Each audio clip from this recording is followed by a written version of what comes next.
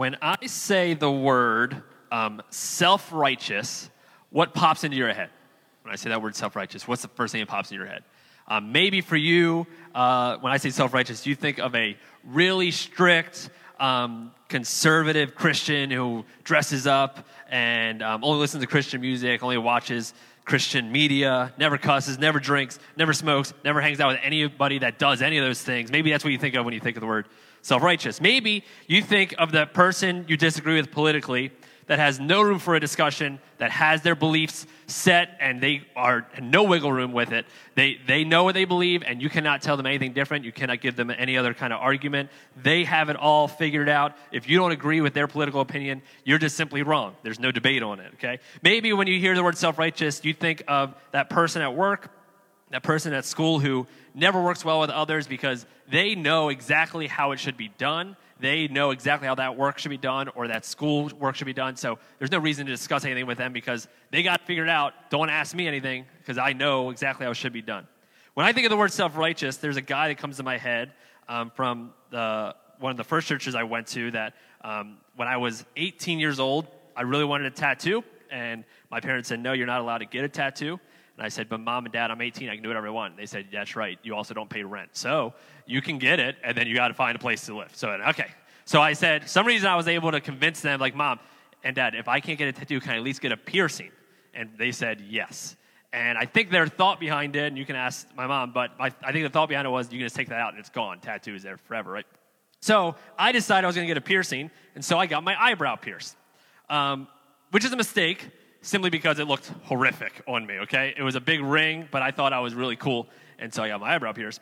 And I would show up at church. I remember I showed up to church that week, and some guy who I knew pretty well came up to me and said, what did you do? And I was like, well, I got my eyebrow pierced. He's like, okay. And then he started to tell me why I should not get my eyebrow pierced because, and here's the quote he said, Jesus already pierced his skin for you. Why do you have to get a piercing? And so I was like, doesn't your wife have her ears pierced? And the line he said was, yeah, but that's for fashion. Yours is for bondage. And I don't even know what that means, number one. Number two, when someone gives you that argument, you just go, okay, I guess I'm done with this conversation. So that's what I think of, like, when I think of the word self-righteous, that person is like, yeah, my wife, it's different when she gets it, but when you get it, you shouldn't do that. So self-righteous, when you think of the word self-righteous, what do you normally think of? I know what you most likely don't think of when you think of the word self-righteous. You most likely don't think of you. None of us are self-righteous. It's all the other people we're thinking about, right? It's not us. We aren't self-righteous. We're right. And you can't be self-righteous when you're right, okay? I know what I'm doing. When that other person posts that political post, they're self-righteous. They always want to scream their opinion to you. But when I do it, I'm just trying to let everyone know, and I'm educating people, and I'm giving them the point of view they don't know, okay, right? When those people post those pictures and selfies of their vacation or their family or their stuff, it's because they want to make everyone else jealous. When I do it, I just want to show everyone that we're having a good time, and I want to make sure everyone knows about what's going on with my family, right? When they do it, it's different, but when I do it, and some of you are thinking, well, that's not me, Eric, because I don't post anything, because I understand how when you post things like that at times that you will come across self-righteous. So I don't post anything. It's like, first off, that's self-righteous that you think you're better because you don't post anything. So either way, you lose, right? A lot of times we are self-righteous. A lot of times we are. There's a word that I learned about this week when I was reading an article about self-righteousness, and the word is self-enhancement. Self-enhancement. It's called the self-enhancement effect. And here's what that is. The self-enhancement effect is a motivation that rates ourselves higher than others when it comes to positive things. What that means is most of us, when it comes to certain things that are positive, we rate ourselves higher than we actually are. And I tested it this week. Here's how I tested it. And I'm not going to ask you to do this because I don't want you to do it and then and not work. So do it at home later. But you already know the trick. So I was at the Oriole game on Thursday, and I asked every couple individually, hey, when it comes to the percentage of work that you do at your house, chores, things like that, what percentage do you do out of 100? And they would give me that number. Sometimes it was 40%. Sometimes it was 90%. I was like, that sounds like you need to go to prenatal counseling for that one, okay? So they would tell me the number.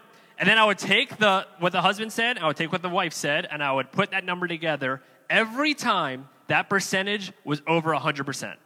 which is not possible. That means somebody at some point said, I'm 60% when you're really more like 40%. So when you go home, try it with your spouse, think of that number, and then ask your spouse what that number is independently and find out if that number is higher than 100%. Most of the time, it is higher. But now I told you, so you're all going to go lower, so I skewed the data for sure. But they also found when it comes to student group work, in college or in high school, when it comes to student group work, when you add their percentages together, the people that do the student group work, the average is about 200%. Students think they are doing a lot more work. No one says 25%. I'm doing a quarter of the work. They are a lot higher, and it totals up to 200%. The majority of students think that they are above average in intelligence, which is not possible. The majority of students cannot be above average. Some have to be average. Some also have to be below average. But the majority of students think they are above average. Here's another one. 90% of drivers think that they are above average in skill and safety. Not possible. 90% cannot be above the average. Some of us have to be average, and some of you that look at your phone way too much when you drive are definitely below average, okay? But 90% of people think they're above average. The majority of people, here's a fun one. The majority of people think that they are less biased than others. It's not true.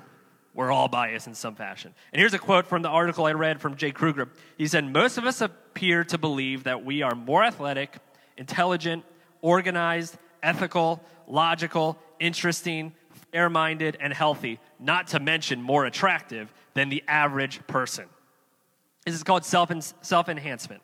But where self-enhancement statistically goes off the charts is not with just your chores, not with just some of those things. Where self-enhancement goes off the charts is with your morals. Research has shown that when it comes to our moral characteristics, that means how good of a person you think you are, how good of a people we are, the self-enhancement effect just goes off the charts. We are more irrational when it comes to our moral traits. Here's another way to say it. We think we are far better morally than we actually are. All of us do it. Self-enhancement. That's why most of us think we aren't self-righteous, because most of us are. Most of us simply think, I'm not self-righteous. That's not me. But most of us actually are. And the worst part is we are too self-righteous to even admit it. Because we're like, it's not me.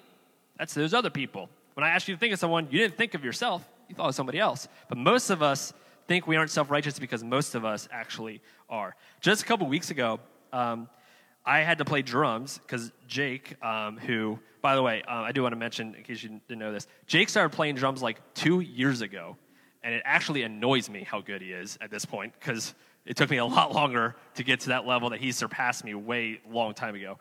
He started playing because we only had one drummer at the time. We're like, we need someone to play drums. Can you learn? He said, I guess. And now he plays every single week. He never wants to miss, which some of you can learn some of that. He hates missing a Sunday. He never wants to miss one. He's missed like 3 in the past year. He never misses. But one week he missed, so I had to jump in and play drums.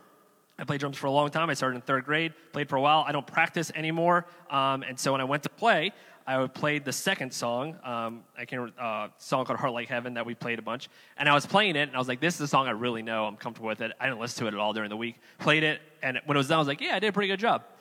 And then Bob, who was the bass player, looked at me and went, hey, your timing was everywhere. He wasn't polite. And then I looked over at Frank, who's all the way over here, and he was going, yeah. I thought, and my first initial reaction was, no, Bob, your timing was everywhere. Even though the drummer's the one who keeps time, I was like, no, I'm not. That's not me. But that's what we do. Most of us are self-righteous. Most of us think we aren't self-righteous because most of us actually are. Most of us don't want to hear that we are self-righteous. Most of us don't want to hear that we aren't as good as we think we are. But when I read Scripture, and when I read what God talks about, and Jesus talks about when it comes to self-righteousness, there is no sin that God hates more than self-righteousness. You can't find a sin that he hates more in Scripture. And the thing that can rob us of our love, our true love, our love without an agenda, if you've been here, you've heard us talk about it, that we need to love our community and our people and the people around us without an agenda. When we love without agenda, that means love is the agenda. That's what we are called as followers of Jesus to do. We don't love somebody so that they one day hopefully meet Jesus. We love them because Jesus told us to love them. We cannot love that way when we are self-righteous. We just can't do it. We cannot do it because self-righteousness makes love revolve around us. And I believe that the worst mistake we can make is believing that we are good people. We don't need it. We are good people, and we can do it ourselves. In fact, if you were to leave here today and just go to any stranger at the grocery store or anywhere you go and ask them, hey, do you think you're a good person? Almost all of them are going to say, yeah, I think I'm a pretty good person. And then if you ask them, hey, I don't know if you believe in God or heaven, but let's say there is a heaven, there really is one. If there's a heaven, do you think you're going to get there? Almost all of them would say, yeah. And then you say, well, why? Why do you think you're going to get there? They're going to say, because I'm a good person. I try to live a good way. I try to be as good as possible. I'm good, so I'm going to go to heaven. In fact, I had a debate with a friend of mine who's an atheist, and he was explaining to me the one thing that he can't get around when it comes to Christianity. And he asked me, he said, hey, so let me ask you a question. If Hitler, on his deathbed, accepted Jesus Christ, would he go to heaven?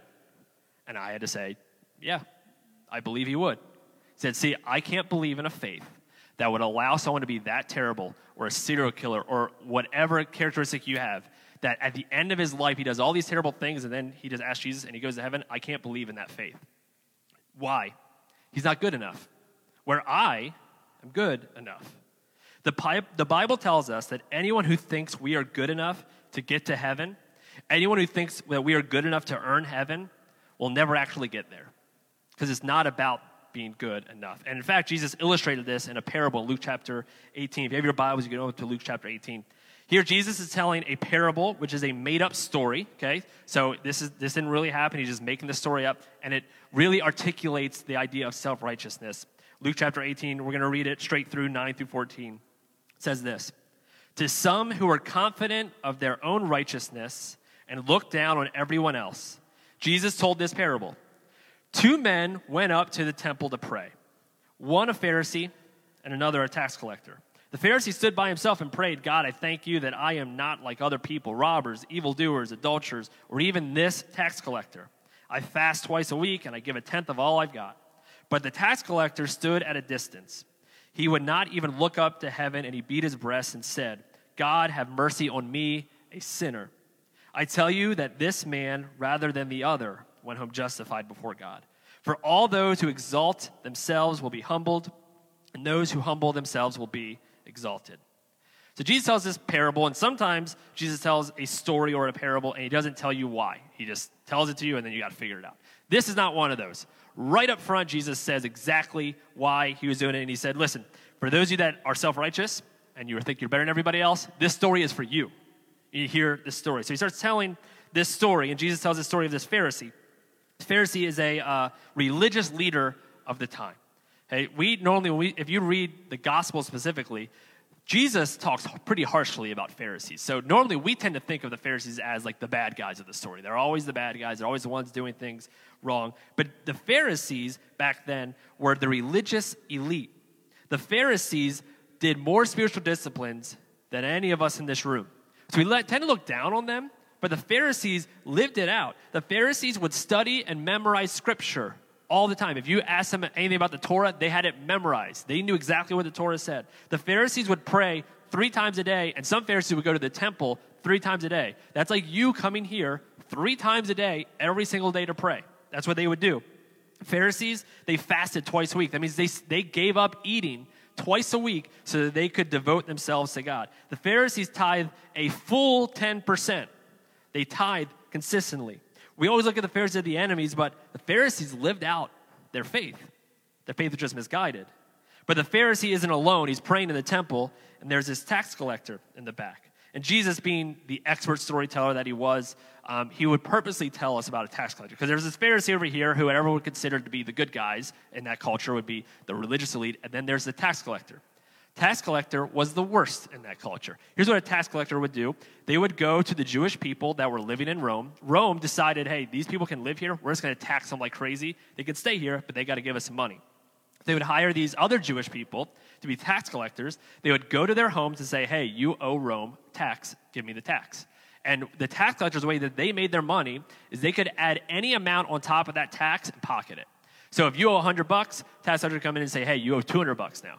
And there's nothing you can do. If you don't pay it, they're going to crucify, they're going to take you out, you're going to go to jail, you're going to be murdered, they're going to do something with it. You have to pay it, knowing that the tax collector is going to pocket $100 and give Rome back their money. So everyone looked at the tax collector as the worst because they betrayed their own people for their own selfish gain. That's the tax collectors were. So Jesus says there's this Pharisee here and there's a tax collector. The Pharisee's in the temple. He starts bragging about himself.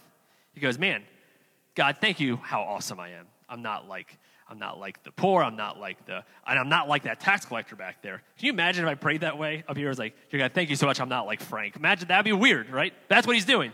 Hey, you see a tax collector back there? God, thank you. I'm not him. I'm just so thankful that I am so much better than that person is. He's bragging. He's saying, look at all the stuff that I have. What is he doing? He is praying about himself.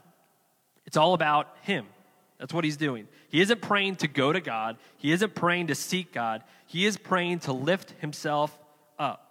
The Pharisee is praying simply to hear himself talk. And he says, God, thank you that how I am so awesome and spiritual and great. And man, it must be so easy to love me because of how great I am. The tax collector, his prayer is completely different. He stands at a distance. You know why he stands at a distance? He doesn't feel like he's worthy. He might not even be in the temple. You probably had friends you invited to church, and they're like, I can't go. If I go, the building's going to fall down. Like, I can't do that. That's what he's thinking. I can't go in there because I know how terrible I am. And then he even says that he won't even look up in heaven. What does that mean? He said, I don't want to look up to heaven. I don't want to look up there because I am so guilty of sin. I have to keep my head down in shame and in guilt. It says that he beat his breast. And think of it this way, like if you're like, do something wrong, you're like, oh man, what did I do? That's what he's doing. He is in such sorrow over what he has done in his life that he's beating his breast in grief. He is so frustrated and angry at his own sin, at his own life, at his own guilt. So he prays, God, have mercy on me. I am a sinner. I know what I deserve. I deserve punishment. I am begging you not to punish me. I know that I can never make up for this, God. Can you make up for this? I am a sinner. Have mercy on me. The tax collector is humbly submitting to God's authority, is humbly approaching God and asking God for forgiveness. What the tax collector is doing is he's repenting, to use a Christian word. He's repenting for what he has done wrong. Jesus says, out of the two, the Pharisee who goes to church every week, who prays, who reads their Bible, the Pharisee who studies Scripture and fasts and tithe, and the tax collector who robs from his people every day. Out of these two, this is the only one that's justified. Not him. He is justified. One thing I notice in this parable, there's no indication that the tax collector stopped doing his tax collecting job. Jesus doesn't tell us that. He might have repented, said, I'm so sorry, and then stopped. Or he might have said, have mercy on me, and then went back and robbed some more people. And there's no indication of what this Pharisee did. He might have prayed with the wrong motives and gone back and studied Scripture. There's no indication of it, because the point is it doesn't matter. One came with self-righteousness, so every act he did was self-righteous. The other came humbly, so even when his actions didn't line up, he was seen as righteous. The implications here is huge. Here's what it is. God isn't pleased with your good deeds when your good deeds are about you. He's not pleased with your good deeds when all you're doing for your good deeds is making it about you. Look how great and awesome I am. We've been doing church now for 3 years. Thursday was our 3-year anniversary since we launched. And I was thinking about, and my wife and I actually got lunch that day. We were thinking about all the people that have kind of helped at one point. Half our staff were here. The other half have joined since. A lot of you were not here when we first started. Some of you were. We had a team of 45-ish people, and about half of them are still here, half are not, and we are forever grateful for those people. We've had so many different people come in and out of this church. We've had different people that have joined teams, and I'm very happy to say in this church, I don't know if it's just the mentality of this community or what it is, but there's a number in church world that 20% of people do 80% of the work. I don't know if that stat's even true. I don't know where that stat comes from, but that's the number that I've always heard, so I assume it's true. 20% of people do 80% of the work. That means only so many people serve and do everything. Where in this church, that's not true. majority of people, especially people that consider this their church home, owners, majority of people do work. They serve. We don't call anyone here volunteers. We call them team members because we don't volunteer. We are serving our Lord and Savior by what we do, by setting up chairs, by hanging out with the kids upstairs. So most of the people have the right attitude. But every once in a while, we'll have somebody that serves that desperately wants and needs the credit. And there was a person in particular that I think of that would come in, they would set up all the chairs, and they would always find a way to let me know they did it. Like, hey, I just wanted to make sure these chairs are fine because I just set all these up. Are these good or are these not good? Hey, I set this table up. Is this how you wanted it? Because I just set it up the way I did it. And then we found out that if I did not give him enough credit or thank him enough, they would get mad. They wouldn't want to do it anymore. So after a while, he would start to get a little upset with me and let me know, like, hey, I wish I don't feel appreciated enough. Eventually, that person left. Let me ask you a question. Every time I saw that person that had that attitude, when he set up the chairs, you think I thought, man, he just really loves this church. That's why he set up these chairs. No. Because I knew his heart behind it, I was like, he just wants credit. He just wants to check off that box. He just wants to do that. It's about credit. God isn't pleased with your good deeds when your good deeds are about you. Listen to me. Being a good person doesn't save you. Your church attendance doesn't save you. How many times you read the Bible, how many times you fast, how many times you pray, how much money you give away, none of that saves you. You are saved by one thing and one thing alone, the sacrifice of Jesus Christ. Jesus Christ went on a cross to pay for everything that you and I have ever done wrong. That is it. He took our sin, all the things that we could not pay back, and he went on a cross and died for us. That is why we are forgiven. That is why we are saved. So we are called to humbly come before God, just like the tax collector did, and say, God, I know I don't deserve it. I know I can't be good enough to earn this, but God, I am coming to you humbly as a sinner. Forgive me. I am yours. That is what we are called to do. When you approach God humbly and surrender to him, when we repent of our sins, that means that we take the things that we know are not lined up to what God wants us to do and say, God, I'm turning directions. I'm not going that way anymore. I want to go towards you. When we do that, repent of our sins, God forgives you completely. You are forgiven. And some of you need to hear this. You are forgiven completely for whatever it is you've done. Whatever it is you're struggling with now, you are forgiven completely, fully. It is over. You don't need to keep working for his forgiveness. It is given to you freely. It is a price that you could never pay, so God paid it for you. You're forgiven. You know why I think God hates self-righteousness so much? It convinces yourself that you don't need his sacrifice, that you don't actually need his forgiveness. Why? Because I'm good. I'm a good person. And you know why we think we are good? We're comparing ourselves to the wrong people. See, we all become self-righteous when we compare ourselves to everyone but Jesus. If we compare ourselves to the right person, then you'll understand. But we all become self-righteous when we compare ourselves to everyone but Jesus. Let me give you a little illustration. If I went to, is Little John down here? Where's Little John? He was here. If someone asked me, hey, are you any good at golf? If Little John asked me, hey, are you any good at golf? I would say, if you're asking me, yeah, because Little John sucks at golf.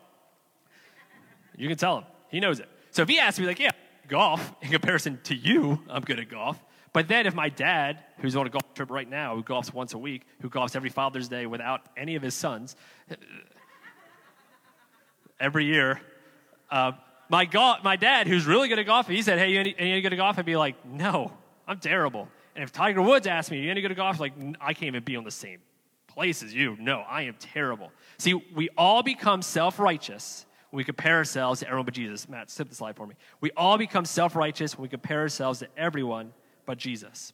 You can always find someone that's worse than you. You can always find someone that isn't as good as you. You might say, I know I get a little too angry, but compared to my dad, I'm not that angry.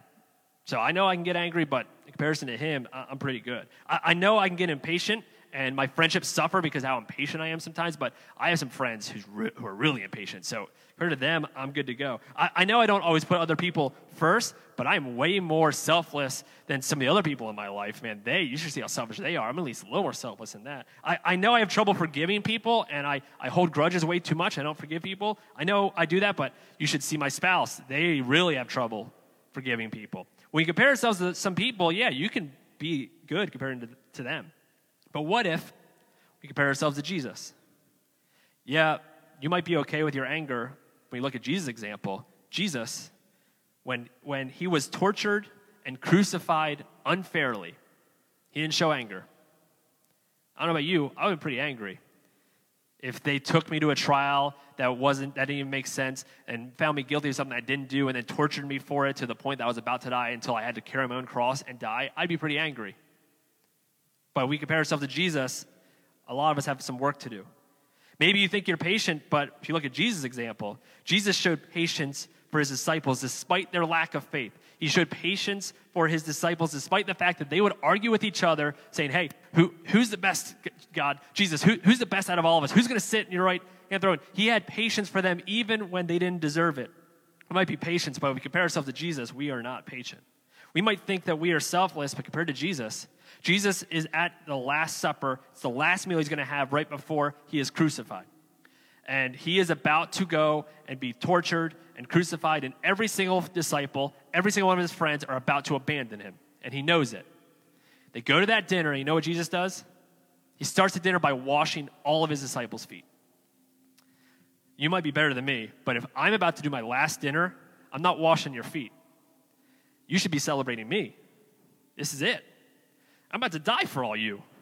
I'm going to wash your feet, but no, not Jesus. He says, no, I am going to wash the feet of all the people that are about to betray me right before I die. We might think we're selfless, but compared to Jesus, we are not. We might think we're good with forgiveness, but look at Jesus.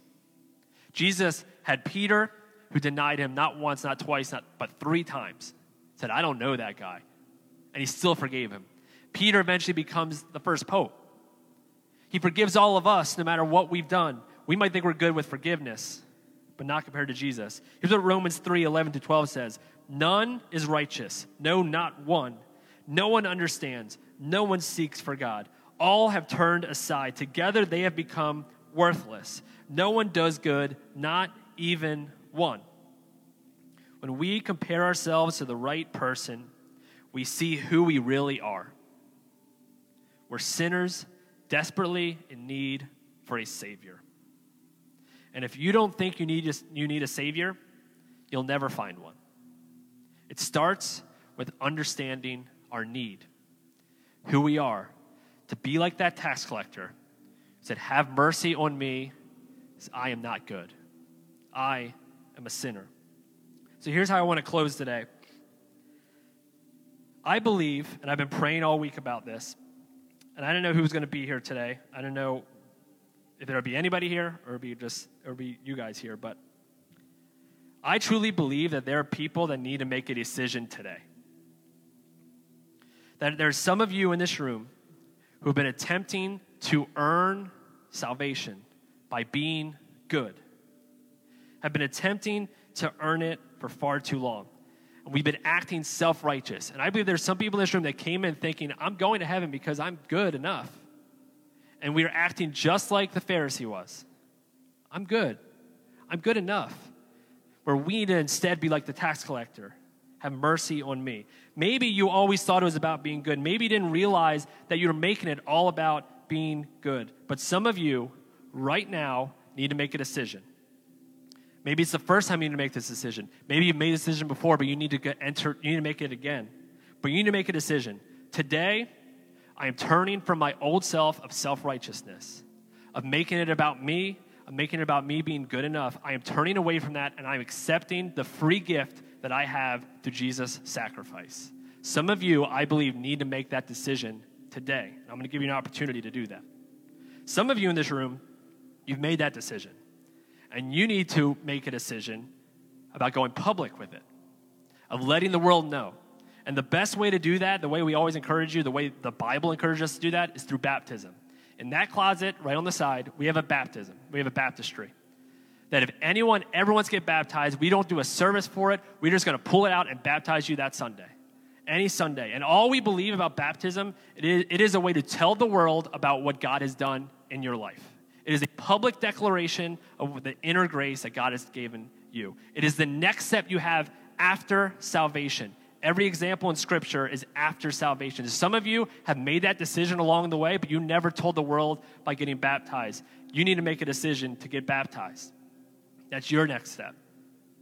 So whatever that decision is, for whoever's in this room, and some of you know I'm talking about you.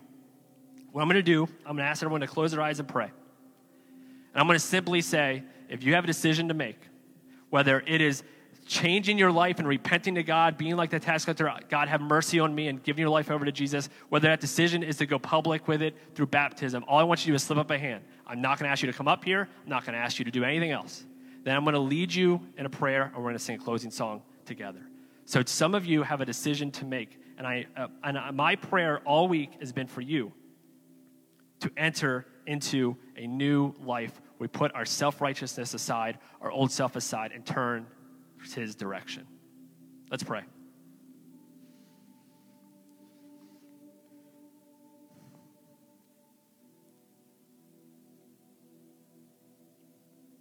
Dear God, we come before you right now humbly, in full surrender to you.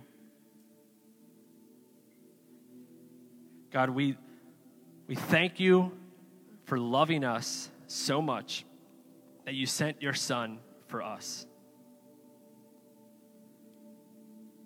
so that we can live a new way of life, a life that's devoted to you. That we now don't have to be good enough. We can enter into a relationship with you because you are good enough. If today, as I was talking, if you know that right now you need to make a decision, whether it's for the first time or whether it's the decision that you need to make again, to stop trying to be good enough, to stop trying to be self-righteous, all I want to ask that you simply lift up a hand. Say, that's me. Say, I see that hand. I see that hand. I see that hand. Pray along with me. Heavenly Father, I surrender to you. I give my life to you. I know I am a sinner. I know that I need you. Forgive me. Today, I repent of my sins. I want to walk closer to you. Thank you for saving me. In your Son's name, amen. If that's you, you made a decision, or maybe you made a decision that you know you need to get baptized, come talk to myself, talk to anybody on staff, talk to any of the host team people. I'm going to help you with that next step, whatever that is. If that's you and you've committed your life to Jesus for the first time, we want to help you because that is not the end of your journey, that's the beginning. We are here to help. So let somebody know or let somebody around you know the decision that you have made. So this time I want to sing a closing song. I want you to take this opportunity. If for some of you, you're still wrestling through some decision to make, this is an opportunity for you to do that. So I want to encourage you to stand and let's sing this song together.